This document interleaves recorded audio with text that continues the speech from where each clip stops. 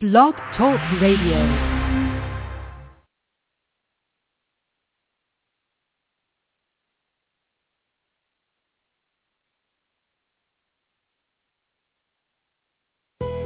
Welcome to Autism Spectrum Radio. If you are caring for a person with autism, great information from a trusted source can be a lifeline.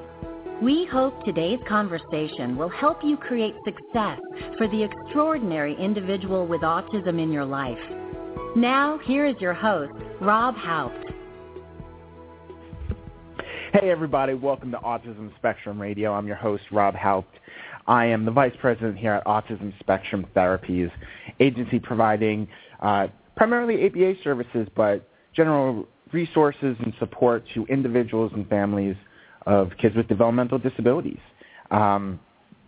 We are actually a provider all across the country, really kind of exciting, all the different places that we're in and actually about to go to. I'm really excited about some work we're going to be doing in Maryland this coming summer, which will be really, really exciting.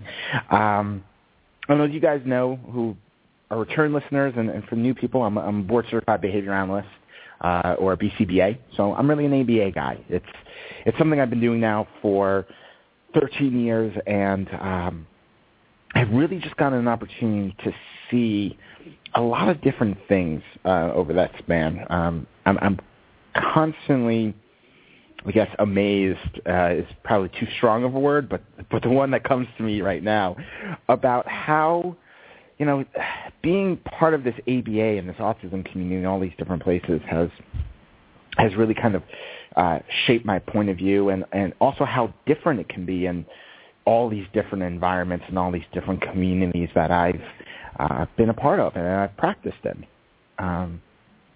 You know, today's actually a show I'm really excited about.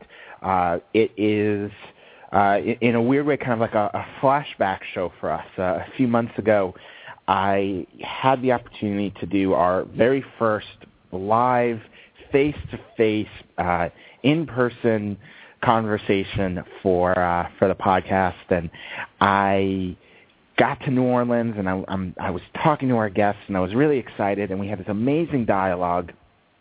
And sure enough, everything went great. And the moment I started to try and upload everything, that's where technology went haywire and things kind of fell apart. So it's taken us a little while to get everything scheduled.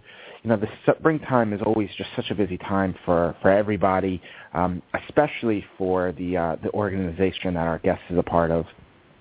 But I'm really excited that we're starting off the summer with just an incredible guest and who's just such a great perspective and so much to offer. And I talked about this a little bit right after it happened, starting off one of our shows, is someone who actually taught me a lot. And so I'm excited to have these conversations, maybe expand on them a bit, and share some of the things that we talked about the first time. So today I'm going to be joined by Mary Jacob, and Mary is the Executive Director of the Louisiana Parent Training and Information Center, as well as Families Helping Families of Jefferson Parish. She's the mother of two daughters with disabilities and spent the past 25 years advocating for inclusive education opportunities and services for her daughters, as well as for all children with disabilities. Mary has spoken nationally about her experience raising two children with disabilities and is a relentless advocate for children with all disabilities. Mary, welcome back to the show. I am so glad we were able to set this up again. You're welcome. Thanks for having me back. Sorry it's taken so long.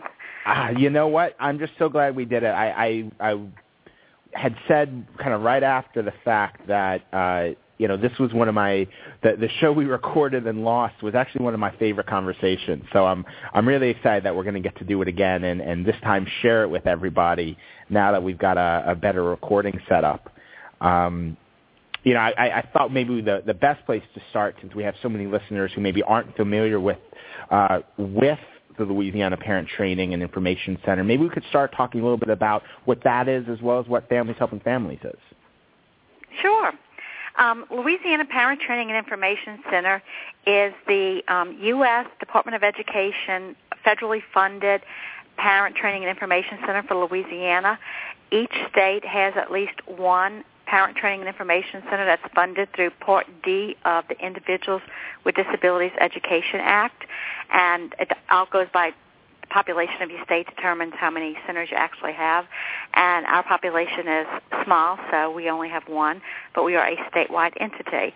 And the project is the project of Families Helping Families of Jefferson, which is a family resource center that provides an array of services and supports to families that have children and adults with disabilities. That's great. I mean, I've gotten to interact with the program a little bit through the different conferences you guys have put on, and I'm always just amazed by the wealth of information that you guys have to offer. I know it's a lot of the families we work with, just rave about the support and the resources given. And I know a big part of it is that it's parents helping parents. It's not, just people in like a state system. It's, people who have gone through similar experiences, correct? That is correct. Everybody that works here that provides support to parents or themselves parents of children with disabilities.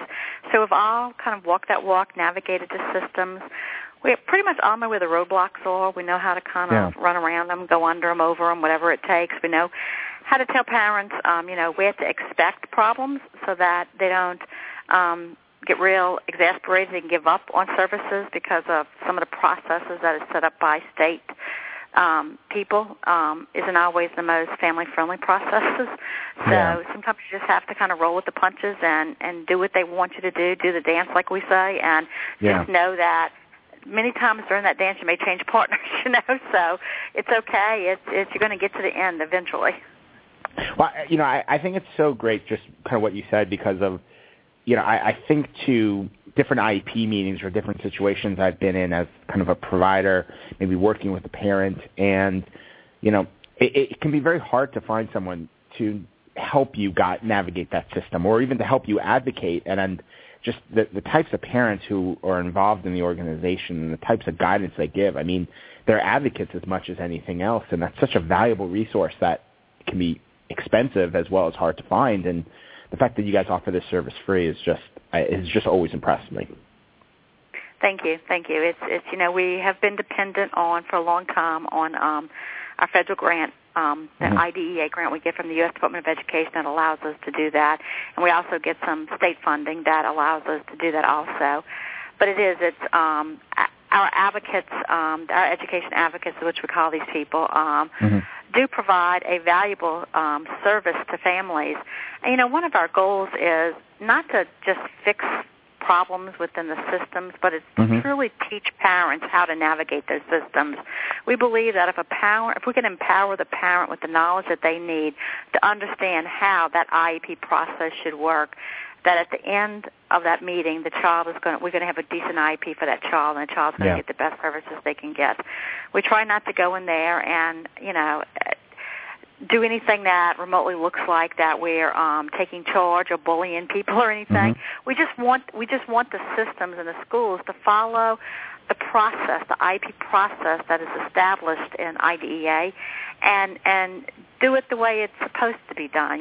Do it to true fidelity. Don't take shortcuts or anything. Make sure that we have the data we need to make decisions for this child so that this child hopefully one day will be a productive adult in society and be able to have a meaningful adult life.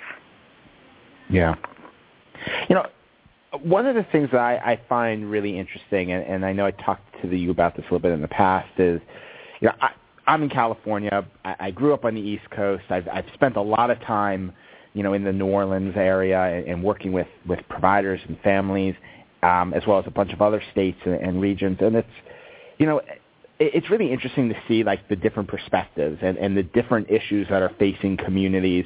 Sometimes they're unique, and sometimes it's like we don't realize that we're all facing similar things and similar problems. And I was curious, like where do you see like the major issues for kids with disabilities right now? Well, there's a couple of issues that we see regularly.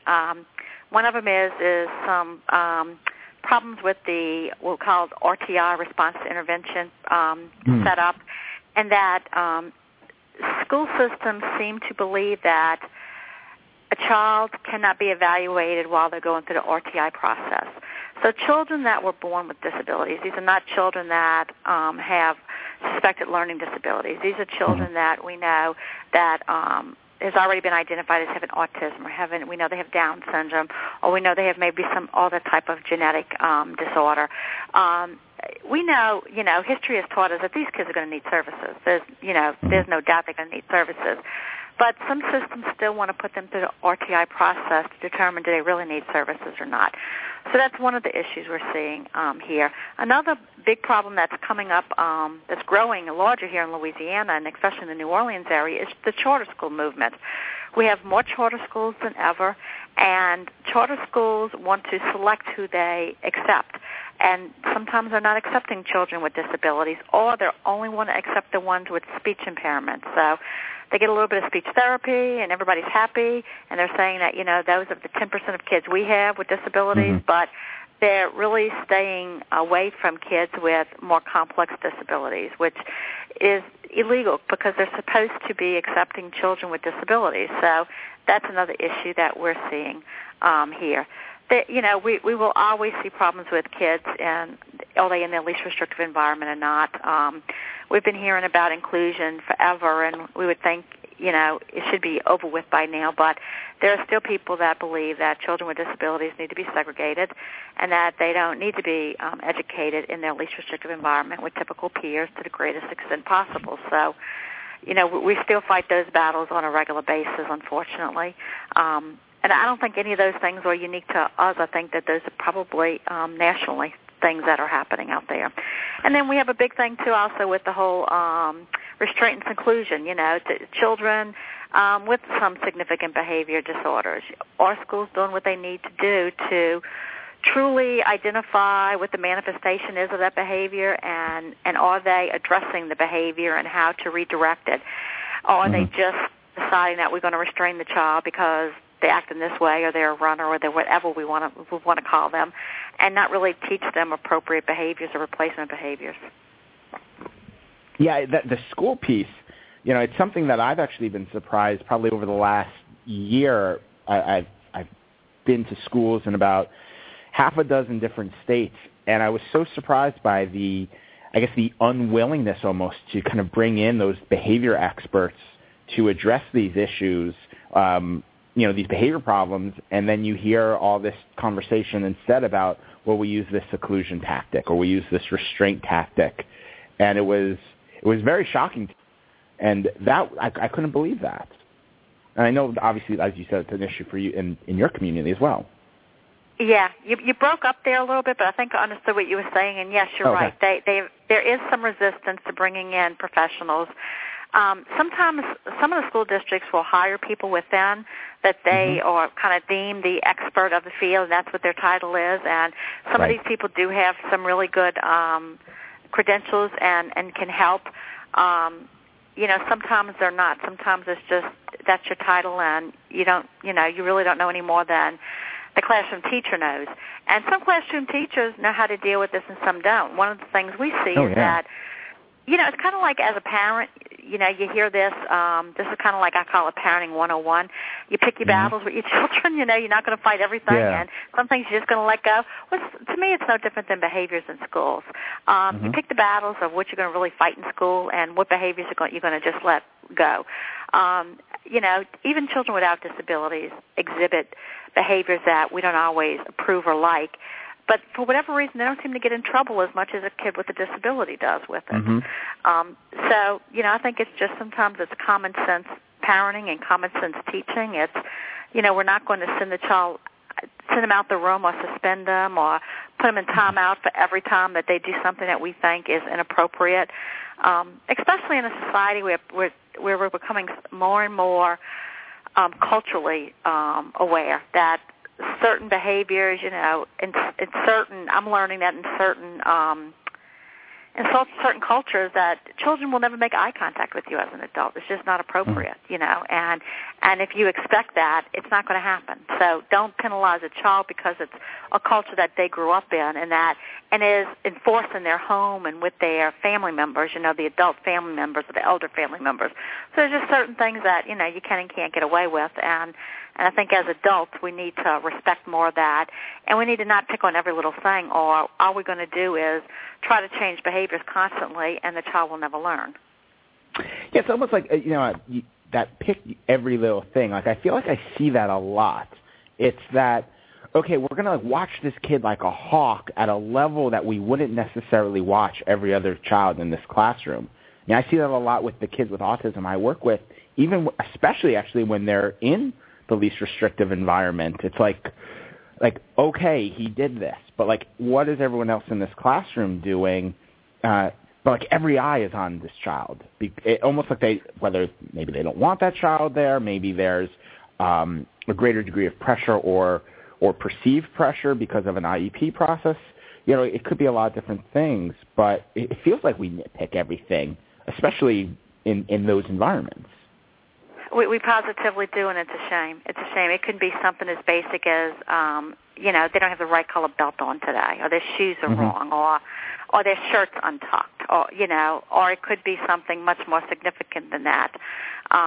You know, I went to a IEP meeting for behavior, you know, it's been a while now, it's probably 6 months ago or so, and it's not appropriate behavior. The child was throwing things at the teacher, and I'll be the first to say that's not appropriate behavior. Everybody agreed it wasn't appropriate behavior, and the child was up to be removed from the school and placed in an alternative setting. So I asked, I said, well, let's look at the data and let's look at the behavior intervention plan and see what you've been doing to stop this. Well, lo and behold, they haven't done anything. Nothing was there. There was no behavior intervention plan. There was no data. She could tell me it happens all the time, but she couldn't tell me what happened, you know, what was happening immediately before that happened. And it's like, well, look, you know, we got to stop and go back here. You have to have some sort of data to be able to show that nothing's working, that you've tried this, and this.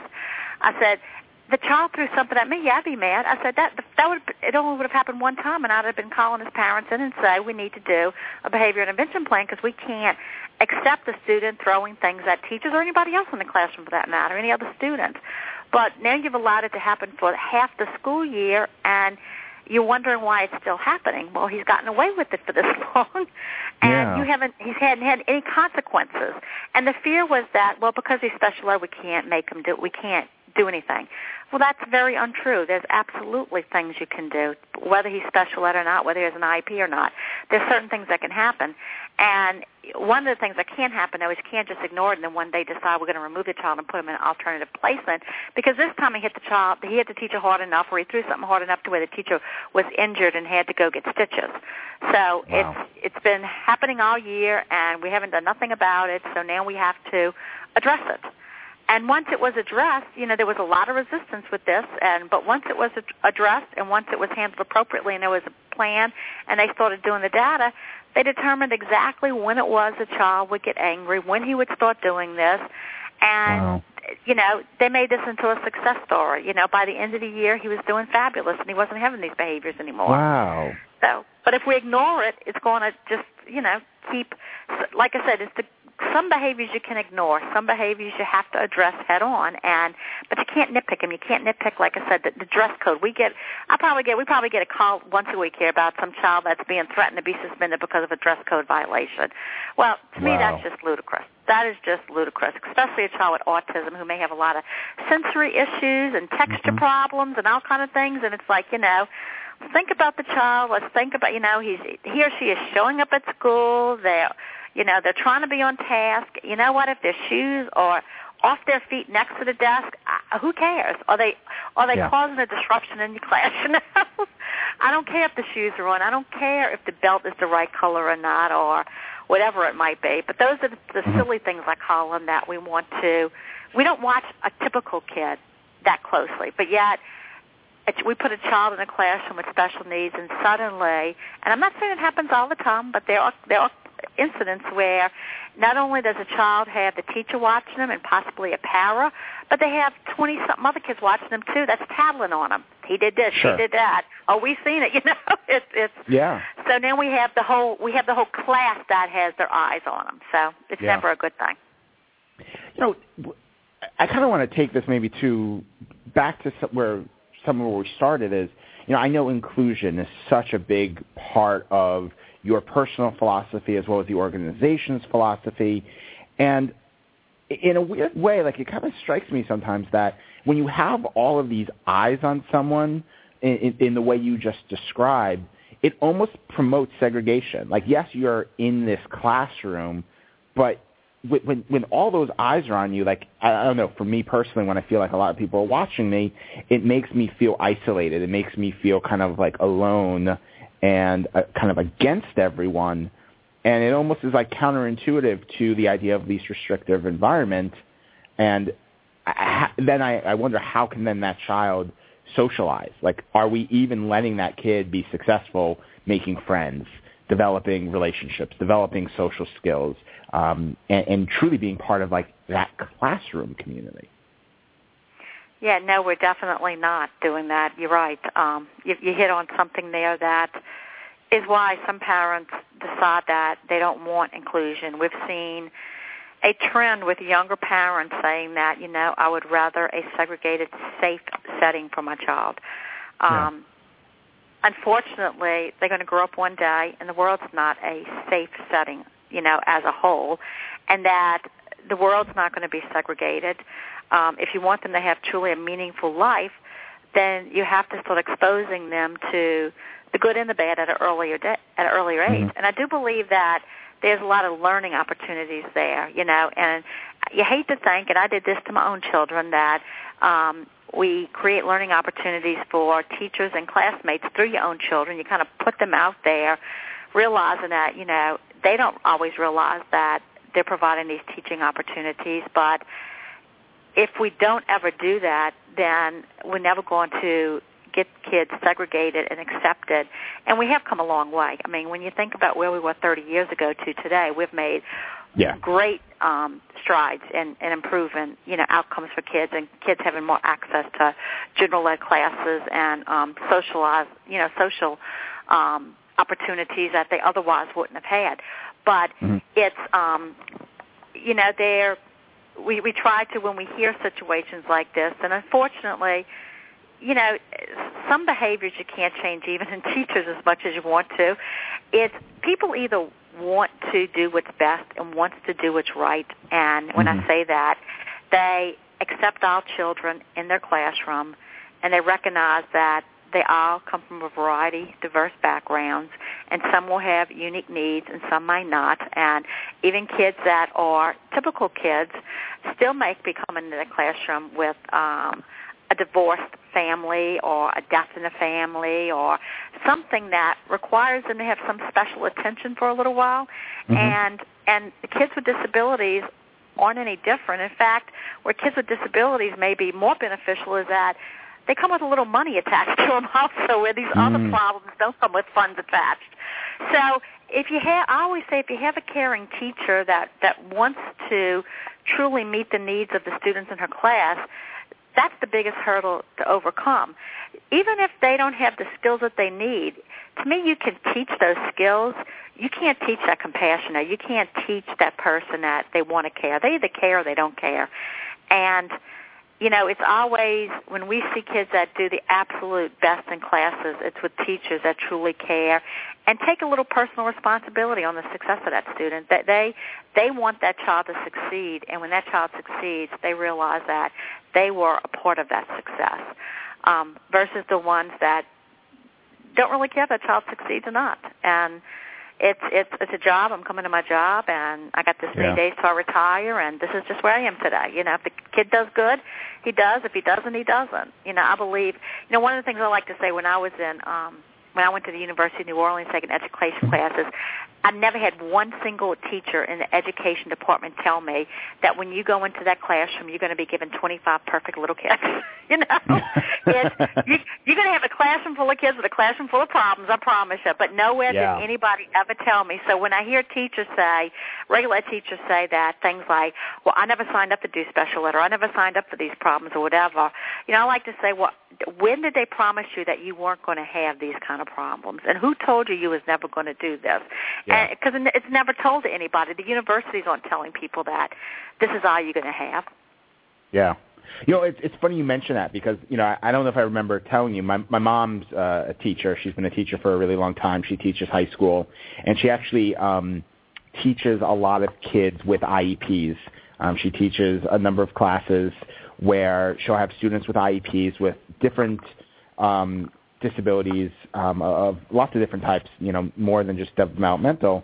And she's like, yeah, those are generally not my worst kids. Like the hardest kids, the ones who kind of give me the biggest headache are not those kids. It's just the typically developing kids with their problems. So I kind of, I don't know, I always think about that of, to your point, it's like you're going to get 25 kids and they're all going to have their problems, and it's not a label that is really the problem. It's something else. It's just a situation. It's a trait. It's a thing. Just because our kids have a label that comes with it, it doesn't mean that they're going to be truly a problem. And sometimes it seems like they always get labeled that way. Yes. I know. I agree with you. I think that that's very true. Yeah. Well, I want to take a quick break. You touched upon a couple of things that I want to come back to after the break, particularly charter schools, because I just love your perspective, and it's actually helped me personally so much, so I want to make sure we come back to that. So let's take a quick break, play a couple commercials, and we'll talk more with Mary Jacob. Be right back, everybody. Autism Spectrum Therapies is proud to present Autism Spectrum Radio. At AST, we see a world where people with autism dream and achieve their full potential. Our promise is to support families through our extensive resources, highly trained staff, and outstanding programs. At AST, we recognize that every child is unique. We are proud to offer what we believe is the most cohesive approach to supporting your child's needs and goals at each stage. From ABA to speech therapy, occupational therapy, and social skills, we have the elements you need to build the plan that is just right for you. One company, one team with one mission, to support individuals and their families to dream and achieve their full potential. Call us today to let us know how we can best support your family at 866-727-8274. To find out more about AST, visit our website at www.autismtherapies.com.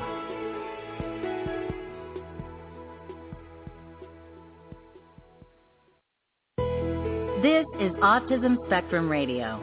If you have a question or comment for our host or today's guest, please send an email to moreinfo@autismtherapies.com. That's moreinfo@autismtherapies.com. Now, back to the program. Hey, welcome back to Autism Spectrum Radio. I'm joined today by Mary Jacob, the Executive Director of Louisiana Parent Training and Information Center and Helping Families of Jefferson. I wanted to make sure that when we talked today, we chatted a little bit more about charter schools, because when I first met you, this was an issue that I knew pretty much nothing about, and I feel like ever since I met you a few months back, it's like an issue that keeps coming up again and again, and I probably had a half a dozen conversations with people in the charter school system about some of these issues. So I'm really excited to be able to talk more about this. You talked before about kids with disabilities not necessarily being accepted by the charter school systems. I didn't really know that was happening when we first spoke, and I also didn't really understand what that really meant. Like, what's the real impact of that on the community? Well, the impact that we see is that, as in our area, for example, in the city of New Orleans, we have believe we're up to 40-something charter schools now. Wow. And so we have the charter schools that are operating, which was previously failed public schools. Then we have the Orleans Parish School System that operates the non-failing schools, which is just a little more than a handful of those. They're considered the high-performing schools. Most of them, before Hurricane Katrina, was considered magnet schools. And Hurricane Katrina only plays into this because this did not happen because of Katrina, but Katrina was, the schools were failing prior to Hurricane Katrina at the end of the 2004-2005 school year. So at the 2005-2006 school year, a lot of these schools were going to go into what they call a recovery school district, which was the State Department of Ed, the Louisiana Department of Education, was going to start running these schools. And then Katrina hit in September, well, at the very end of August, so at the very beginning of the school year, we had that event happen, so that event kind of messed up things more. But anyway, but a lot of people think that we're in this mess in New Orleans because of Katrina. It really isn't because of Katrina. It was already on the way to happening because so many of the schools were failing. So if we have the high-performing public schools that the Orleans Parish School Board still has, and these are not geographically, none of the schools in Orleans Parish anymore are the students are geographically assigned. You can go to, basically, you can apply to any school you want to apply to. But the high-performing schools that were previously the magnet schools has a selection criteria, so you have to be tested to get accepted into those. And then you have the charter schools, which for the most part don't test students, but because there are so many people that want in them, there's usually a lottery or some way to get into them. But what parents report is when they go there and they say, I have a child with a disability, they're told that, well, we don't take kids with disabilities, or we only take kids with very mild disabilities, or whatever they may be told. So that leaves the remaining schools in the school district, that recovery school district that the state is running, which now looks like the traditional public school option. So what we're having the traditional public school option starting to look more like a special ed school or special service schools, because the majority of the children that are now being directed there, definitely a disproportionate amount of them are kids with disabilities. So instead of having all schools, if you say that we probably have about 13% of the students in Orleans Parish are kids that are identified as having a disability on an IEP, instead of having 13% of all kids in every school like that, we now have schools that have, 1-2%, and they may be speech only. And then we have students in the recovery school district, schools that look like they have 50% of kids with disabilities. So rather than doing what we're supposed to be doing under IDEA, which is providing students access in their least restrictive environment, we're now creating silos of special education schools because we're not giving them access into the charter school system. I mean, I feel like the setup you're describing resembles a lot of the community I grew up in New York, where it was very siloed. And I feel like it was a detriment. Like, looking back, it took me a very long time to really become aware. And I keep thinking of this concept of awareness and how important it is to develop awareness in our community for the host of reasons that are talked about all the time. This seems counterintuitive. You're just basically saying, here's all these kids who are never going to become aware, never going to get the opportunity to meet someone with a disability and really appreciate who they are. Well, positively that they won't. It's a shame. We definitely have students that have very limited access as students with what we consider a real disability. I mean, any disability is real, but when you can, when you can learn so much from a child with a developmental disability that you're not going to learn from a typical child or a child with any kind of intellectual disability that are basically being denied access to the majority, and it's not every charter school, but it is the vast majority of the charter schools, are denying these students access to their campuses. So it's and in today's society where we expect so much more from people, it's sad to see this. You know, if we take this back to the civil rights era, if you just replace the word disabled with black, there would be an outcry about this. What do you mean you're not letting, you know, the children that are black or African American into this school? Well, to me, it's the new civil rights movement. We're not letting the kids with disabilities now into these schools. And it's really a shame because we've learned through history that we're so much more of a rich culture and society when we are surrounded by people that aren't just like us, that are different and that bring different skill sets and backgrounds and you know, different experiences that they've had to the table than when we're just with people that look just like us that's done the same exact thing that we've done, you know? So, yeah. You know, we have people now that hire individuals with disabilities because they've been to school with people with disabilities and they knew that, you know, I never met somebody that worked so hard in my life than this person. And I want to hire somebody because they're going to be dependable. They're going to be thankful they have this job because so often they can't find a job. And they're going to show up every day and be one of the best employees I have. And you know, more and more people need to look at people with disabilities and look at how they're like us and not like us. And that's unfortunately, even in schools today, we see teachers and what they do is they pick apart, and sometimes other students, and it's like, this is what's wrong with them. You know, Susie can't read, or Susie wears a special brace, or Susie's in a wheelchair, and they don't look at that. Susie's a girl just like I am, and she likes to play checkers, and she likes her baby dolls, and she goes home and watches the same shows I watch, and her favorite color is blue, just like mine, you know? They don't look at how we're similar. They tend to concentrate on how they're different, and it shouldn't be. We need to look at what the students' strengths are. What is it that they do really well, and what is it that we can really build on, and not worry so much about just the weaknesses and what they'll never be able to do because of these things that they can't do. You know, since we first talked about charter schools a few months back, you know, I've worked with some more families who have had to apply to a number of different charter schools, some different private schools, and so much of what you described, like I started to see it was really hard to get in. There was a lack of options, and that's what I think is kind of important about this, because you said it at the top that this really isn't a New Orleans or Louisiana issue, and I agree with you. Charter schools are picking up a lot of steam across the country. I know in L.A.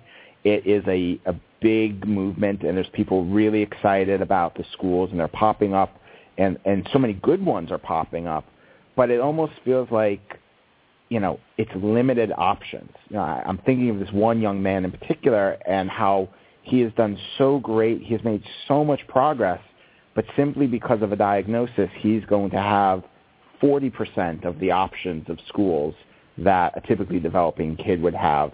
And I fear that this is going to hold him back, because he's a kid who I could see down the road being the independent adult, the employed adult, the successful adult, like all the things we dream of for all of the kids that you're talking about. Like, he could be that kid, and is he going to be able to achieve that without all of the options that a typical kid would have? Yeah, it's going to take his parents to be strong advocates. Is what it will take. He can achieve it, and that's why it becomes so. And that's why centers like ours exist, because parents have to recognize that they are their child's best advocate, and they're the one ultimately that's going to have to do the advocating for their children. And next to advocating for your child, the next best thing you can do for your child is to teach them how to advocate for themselves, so that they, when you're not standing by them when they're in that classroom, and when they need help, being able to talk to adults to help them understand what it is that they need help with, that they can do that. So parents have to be the child's first advocate and advocate for them the whole time. It's unfortunately, when you have a child in special education that's receiving special education services, or with a disability, or even if it's a 504 plan, whatever it might be, chances are it's not going away tomorrow. It's not going away next year. No. It's every year you go through, you have a new set of teachers, you have to train. You feel like you're becoming the trainer of these people to get them to know who your child is and to help them understand how your child learns and things. And I'll give a little plug for one of the documents we do promote here. It's called All About Me. And you can find it on our website at www.fhfjefferson.org. It is a document that a lot of parents use to introduce their child in the beginning of a school year to new teachers, and it kind of like tells them all about the child, everything they need to know about the child. And it was designed by a parent whose child wasn't very verbal, and she felt like he wasn't going to be able to go to school and give a lot of information, and she wanted to be able to give the school something that was very compact and had a lot of the important information that she felt like they needed to know about her son. And it's a great project. We've done it. We kind of created it here, and then we've partnered with the Mississippi Parent Training and Information Center to bring it to the next level. So it's, like I said, it's a real nice document that parents can use. The people that use it the most are parents of children with autism. They love it because there's so many of their children are nonverbal, or their language skills aren't expressive enough to where they can really tell people what their favorite things are. But it goes through everything as far as favorite things, what they like, what they don't like, things to things that they may have, and it puts it in a format that's different than the IEP. You don't have to go looking for it. You can just, it's this nice little document. You can just turn the pages and read about the child, and it's just a much more enjoyable format to look at and to really get to know the child and to get to know the child that's coming into your classroom. It's nice to have something that focuses on what the child likes, because I feel like so many special ed documents are focused on deficits. We don't always spend a lot of time on like someone's strengths or someone's interests. So it's nice to have another resource like this. Yes, I agree. You said something. And what's nice about it is it was developed by a parent and for parents, and that's always a good thing too, we think. Yeah, definitely. Totally agree with you. You said before, and it kind of gave me a segue thought of,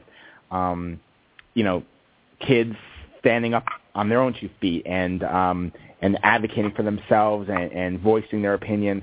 And, it kind of ties in with bullying, and it's such a big concern, I know, for, speaking of the families I work with, kids with autism who, like you said, don't always have who sometimes have communication issues. Is my child going to be able to communicate when someone's picking on them? So it's how do we decrease bullying? How do we teach our kids to stand up to bullying or to handle bullying? I was kind of curious, what is it that you guys recommend, or what is it that you guys are seeing in terms of what's been working for maybe parents or for some of the kids that you support and help out? Well, first, bullying is a huge problem nationally, not just locally, and it's a problem not just with kids with disabilities, but with lots of different backgrounds. But children with disabilities are bullied on an average of 2 to 3 times more frequently than a child without a disability, and disabilities is only second to race for a reason for bullying. So it is a huge problem. We always promote children standing up for themselves. We don't promote violence, hitting back, or doing anything like that, but we do believe that the way to stop bullying is to stand up to the bully. Unfortunately, what we see happen quite often is, let's take a child with autism, for example, that might also have some behavior issues. So you have a child that typically has a history of some behavior issues, and they start getting bullied, and the child with autism starts getting aggressive, and at the end of the day, the child with autism is being suspended for physically hitting somebody, and none of the adults around heard any of the verbal comments to bring that on.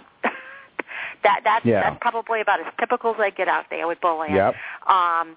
And so then parents, they don't always know what happened, because if the child is nonverbal, the child isn't really expressing to the family what's going on. Some children can verbalize enough to be able to help people understand. It's something that we're still trying to get a hold of and figure out what is the best way. We don't, unfortunately, we're not getting less calls on this topic. If anything, it's increasing.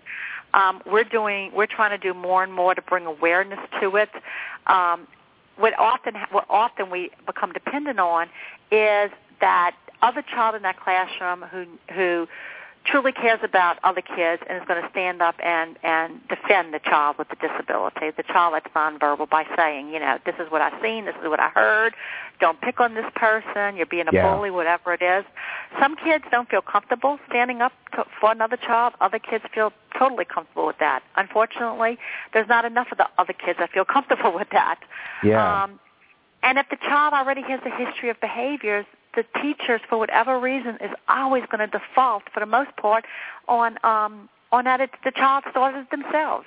It's kind of like when two kids get in a fight, it's the one that hits back that typically gets caught, not the one that threw the first swing. Right. It's no different with this. It's they can be picked on, unmercifully, and sometimes the people, nobody around them sees it or hears it or anything. So the child does get agitated. Children with other type of disabilities, what we see happening is that they become very depressed.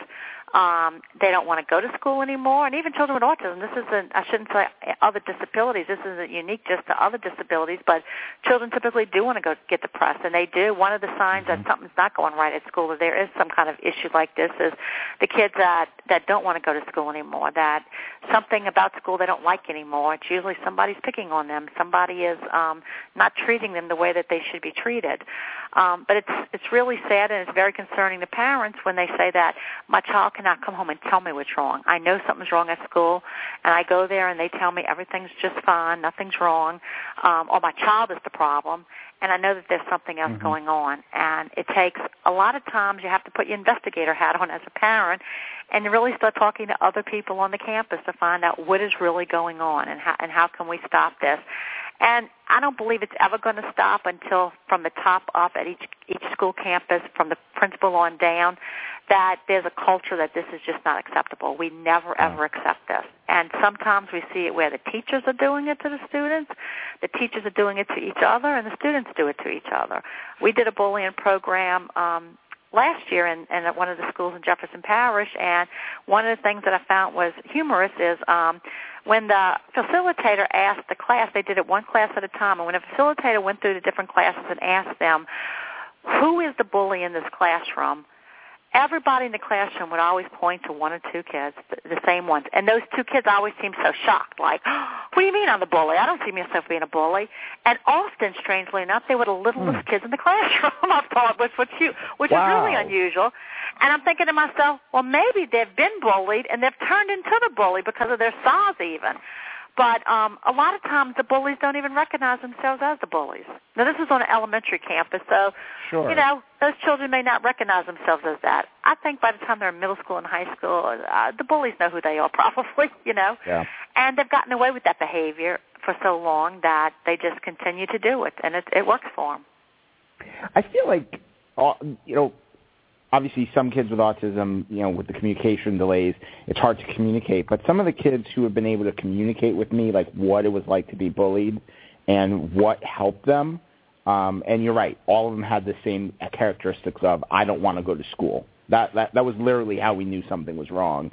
I don't want to go to school. Why? And we got there. It feels like it all ties back to inclusion and social. This is more manageable when I have a friend, or especially when I have a friend who defends me, as you said. It really strikes me as that's such a big part of this key is developing friendships. And, it's not always something you can do in a classroom. Like, I didn't develop my friends in a classroom. I developed my friends playing sports, being part of clubs, doing, class, like after-school programs. And there's not a lot of that stuff for kids with disabilities. They seem to be somewhat restrictive, whether or not they want to accept or whether or not they can accommodate. And it feels like that would be a part we could spend more time on and work on to help support our kids. Yeah, there definitely needs to be more opportunities for inclusive recreation and extracurricular activities in communities. We definitely see that as a weakness in our community. Some places are doing it really well, and some places are really, we've seen a growth in more segregated groups where people are creating, and they're doing it because they think that it's the right thing to do. Children with disabilities need their own baseball league or need their own football league or soccer league, whatever it might be. Right. The most well-intentioned people, but it's just it doesn't set things up for the future for these kids when they think that, okay, this is, we're teaching them and the people that are creating these opportunities that kids with disabilities need to be segregated. They need their own things, and they don't always need their own things. What they need is to be included with everybody else and have fun with everybody else, because I don't think anybody, I've yet to meet a person with a disability that only wants friends with disabilities. In fact, it's usually the opposite. They want friends that don't have disabilities, especially once they become high school age, and if they don't drive, and if they don't think they may ever drive. I need a friend or two that drive at least, So, and plus, they want to be able to experience the same things that kids without disabilities experience, whether it's a job, whether it's going to the prom, whether it's going to the Friday night football game, whatever it might be. They want to have fun. They want to do things without everybody else. Kids in elementary schools, they want to be invited to the other kids' birthday parties. I went to somebody's birthday parties, and this goes back many years ago because my daughter's 29 years old. But I can remember going when she was in second grade, and a little girl coming to the birthday party that was visually impaired and hearing impaired. She had a diagnosis or a classification of deafblind. And her mama, she got in the jumpy house and started bouncing around, and her mama sat there and cried like a baby, and I didn't know what was wrong with her, and I asked her, and she said, this is the first time my daughter's ever been in one of these, and this is the first birthday party she's ever been invited to in her life other than her cousins. And I was just like, oh, my goodness, this is terrible. And I said, my kids get invited to birthday parties all the time, through kindergarten, through first grade. Now they're in second grade. Every kid in the classroom sends them home an invitation. And she says, this is the first one my child's ever been invited to. And it really, it stood out back then at how much of an issue it was in regards to that segregation and how, people just think that, they don't need to be included or they don't want to be included, where really and truly that is what they want. And I can tell you, this little girl, it made a big deal because that was a huge turning point in her life and her mama's life, and making sure that she was included in a lot of things, and starting to invite kids to her house, typical kids to her house, to play with her on her turf and establishing those relationships. She realized it empowered her enough to realize that I can return this and invite this little girl and one of the other kids at the birthday party to my house and establish this friendship with the family, and it grew into something beautiful. In fact, the little girl stood in a person's wedding one day not too long ago, So, things happen for, good. I always say good things happen like that out there, but unfortunately, it should not be it should be the norm. It shouldn't be the exception. It should be what happens every day. When I see these stories about kids that do this fabulous thing and everybody gets excited, we see this on Facebook all the time. People want to share things that kids with disabilities or adults with disabilities are doing, and isn't this wonderful and isn't this fabulous? And it is wonderful and fabulous, but a kid without a disability, nobody's going to think it's so wonderful and fabulous for them. And from having two children with learning disabilities, my girls would be the first to tell me that it's not really that big of a deal, Mama. Everybody can do this, I shouldn't be making it into a big deal is like, okay, what are you saying, that I shouldn't be able to do this, and it's a big deal that I can't do it? And it's like, no, not really. I guess I need to listen to that more often, So sometimes we make big deals out of things that kids with disabilities don't even think they're a big deal, and we shouldn't make a big deal out of them. Just accept me for who I am, and don't try to change me. But I did want to also say that the National Bully Prevention Center is located in Minneapolis at Pacer, and it's pacer.org. They have a fabulous bullying website. They're one of the technical assistance sites we use for bullying, and they have two awesome interactive websites. One of them is for children, like elementary age children. The other one is for teens, and there's a lot of very kid-friendly stuff on there. Parents will love the website. Kids love the website. It's something that there's a lot of really cool stuff that kids can do on there. Nice. And a lot of letters that kids write about their experiences. Kids with disabilities write about their experiences being bullied. They have some big backers in the program that's provided a lot of their funding to do it. So it really is a awesome site for people to go to. Well, I could probably keep talking to you for another hour, but we're actually out of time. I want to give your website one more time because I think your guys' website is an incredible resource. Yes. I know it's www.fhfjefferson.org. And I know Correct. you guys are always doing webinars and putting resources like the ones you described before. So I definitely recommend families check it out because I know I've sent a lot of families there, and they love what you guys have to offer. So, well, thank you. Thank you. And thank you for being here. I'm so glad we were able to recapture our conversation. It is, as I said, I love your perspective and all that you just bring to the community. So thanks again. Oh, well, thank you. Thank you for having me. Everyone, hope you have a fabulous week, fabulous weekend. As always, if anything pops up, www.autismtherapies.com or more info at autismtherapies.com. Send us an email. Let us know what's going on. We'll talk to you next time. We hope you have enjoyed today's episode of Autism Spectrum Radio. For additional information and resources about autism, visit www.autismtherapies.com. Please join us each week for a new episode, or visit our archives to listen to and download previous shows.